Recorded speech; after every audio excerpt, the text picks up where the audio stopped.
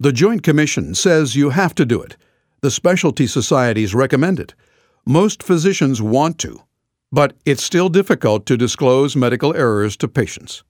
There have been recommendations for a long time that errors be disclosed to patients, but the best available evidence that we have suggests that patients hear about harmful errors in their care only about a third of the time.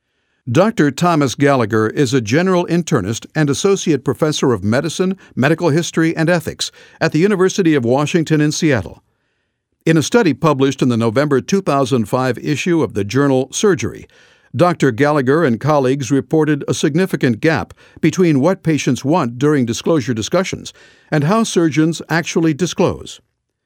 Using actors as standardized patients who present a consistent clinical scenario in a reproducible way, the research team videotaped surgeons disclosing hypothetical errors. We found that the surgeons did the best in the area of explaining the medical facts about the event, but they struggled in other areas. For example, the surgeons had difficulty taking responsibility for the event, apologizing for the event, and very few of the surgeons said anything to the patients about how recurrences of the error would be prevented. And these are all areas and types of information that patients have told us in previous studies really matters to them. Why focus on surgeons? I think surgeons represent an ideal group to work on this challenging topic with, mostly because surgeons, out of all of the specialties, I think have the most experience communicating with patients about the topic of adverse events and unanticipated outcomes. And many surgeons are really masterful at doing that. Still, in Dr. Gallagher's study of surgeons disclosing medical error, only about half validated the patient's emotions, and less than 10% discussed how similar errors would be prevented. Those are two elements of error disclosure that patients have been shown to value. Dr. Gallagher says surgeons may have the same barriers to good disclosure as any other provider, such as fear of litigation or misunderstanding what patients are looking for. Yet, he says his newer research is pointing to surgery's unique culture as an impediment. That rings true for Dr. Joe Shapiro, Division Chief of Otolaryngology at Brigham and Women's Hospital in Boston. Dr. Shapiro recently spoke to the annual meeting of the National Patient Safety Foundation about her real-life experience disclosing an error to one of her surgery patients. You know, you're told you're captain of the ship. Now, what does that mean? That means you take personal responsibility for every single thing that happens to that patient in your care. Whether or not it was your fault, you are responsible. And surgeons really internalize that. They really do. I mean, I don't know where else you're called captain of the ship. And that's how you're trained. That's how I was trained. Dr. Shapiro describes how she felt when she had to tell a patient and his family about a complication. It was a known risk for that procedure that they had discussed beforehand. Your first thing is you feel really sad that someone's suffering, because you're a healer, and so seeing people suffering it makes you feel sad. And then there's the shame that you've actually caused that suffering. And then there's the fear that you're going to somehow be ostracized, sued, humiliated publicly, etc. And then there's the anger that you feel very alone, and why isn't the system supporting you in a really difficult time for you as a professional? And then there's the panic, which results from a combination of all those other emotions. Dr. Shapiro's message to the National Patient Safety Foundation meeting was that physicians can't just be told to do better at disclosing medical errors. They need help doing it well, simply because it's a very difficult thing to do. She says the instinct is to deny and avoid. And, of course, giving the patient detailed information about what happened and apologizing requires complete lack of denial and absolute transparency. And at the same time, everything else is telling you, it didn't happen, I can't deal with this person, let me just avoid going to see them. Everything is working against doing the right thing. You don't just grow up and get this by osmosis being a clinician. It's a real skill, and like every single skill in medicine and in life, you're going to get better results if you train to do it. One of the foremost researchers in physician-patient communication in difficult situations and in teaching physicians how to communicate effectively is Dr. Wendy Levinson. Dr. Levinson is the chair of medicine at the University of Toronto and a co-author with Dr. Gallagher on his study of surgeons disclosing errors to patients. Dr. Levinson has done a number of randomized studies that demonstrated how physicians can be taught to be good communicators. Effective communication training requires practice and feedback and repetition and teaches very specific skills.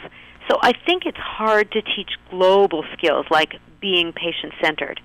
It's much easier to teach specific skills like here are the 4 steps in disclosing an error and here's how you should do them. Now let's practice with a standardized patient and get feedback and try again. And in that context, there's good evidence. It's been shown in the fields of breaking bad news, in oncology, in teaching doctors about how to discuss advanced directives, that doctors improve their skills. And so, too, they can improve their skills in this area. Even something as seemingly unteachable as empathy, which patients say is critical, Dr. Levinson says can be improved. Physicians frequently feel empathic for a patient. They see a patient feeling sad, but how does the patient know the doctor feels empathic unless the doctor says something? So you can teach physicians, and this is often taught in communication workshops, how to say, I know this is really painful for you. I can see that this is really overwhelming news. I can understand feeling really distressed when you hear this. And then being silent and letting patients respond and commenting again on the emotion. Frequently, when doctors are themselves stressed, they stay away from the emotional content and talk about the facts. Let's go back to talking about what the facts are here. But what the patient probably needs is caring and empathy, and so that's a very specific skill that can be taught. Even though you might feel anxious, comment on the feelings and be silent when needed. At Brigham and Women's Hospital, Dr. Shapiro is participating in a peer support program that helps physicians who have been involved in an error. She says that physicians need to understand their own emotions and psychological reactions after an error before they can be effective at disclosing to a patient. I think one of the things, for example, is helping surgeons be able to identify these emotions and normalize it. So let's say someone had come to me and said, you know what, I heard this happened, and how are you? Because I found that when it happened to me, I felt this way, that way, and I just want you to know I'm here for you. It's senior people who, are willing to be peer, trained to be peer support, and not therapists at all, but just, hey, we want to normalize what somebody in this field calls a normal reaction to an abnormal situation. For me to feel responsible is very normal, given my training. And that involves very much acknowledging what you are feeling. And for a surgeon, we should just acknowledge that this goes completely countercultural. One question is whether to broadly train every clinician in disclosure, or whether specialists in disclosure should be on call to coach a physician immediately after an error takes place and before disclosure to the patient begins. Dr. Levinson recommends both. I think, given a lack of evidence, but my own best guess is that we should do education broadly so that when the situation arises, we can then have just-in-time coaching, but it doesn't come out of the blue. So if you've never heard about this or gotten any education about it, then it's harder to have just-in-time coaching.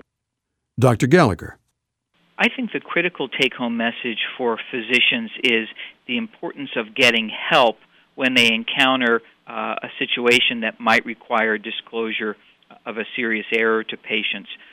Fortunately, serious errors are relatively unusual, so it's not likely that any individual physician will have much experience disclosing serious harmful errors to patients. Some physicians inadvertently disclose information about an error that on later analysis turns out to be incorrect. If physicians talk with a colleague about an error, it's possible that that colleague could be subpoenaed.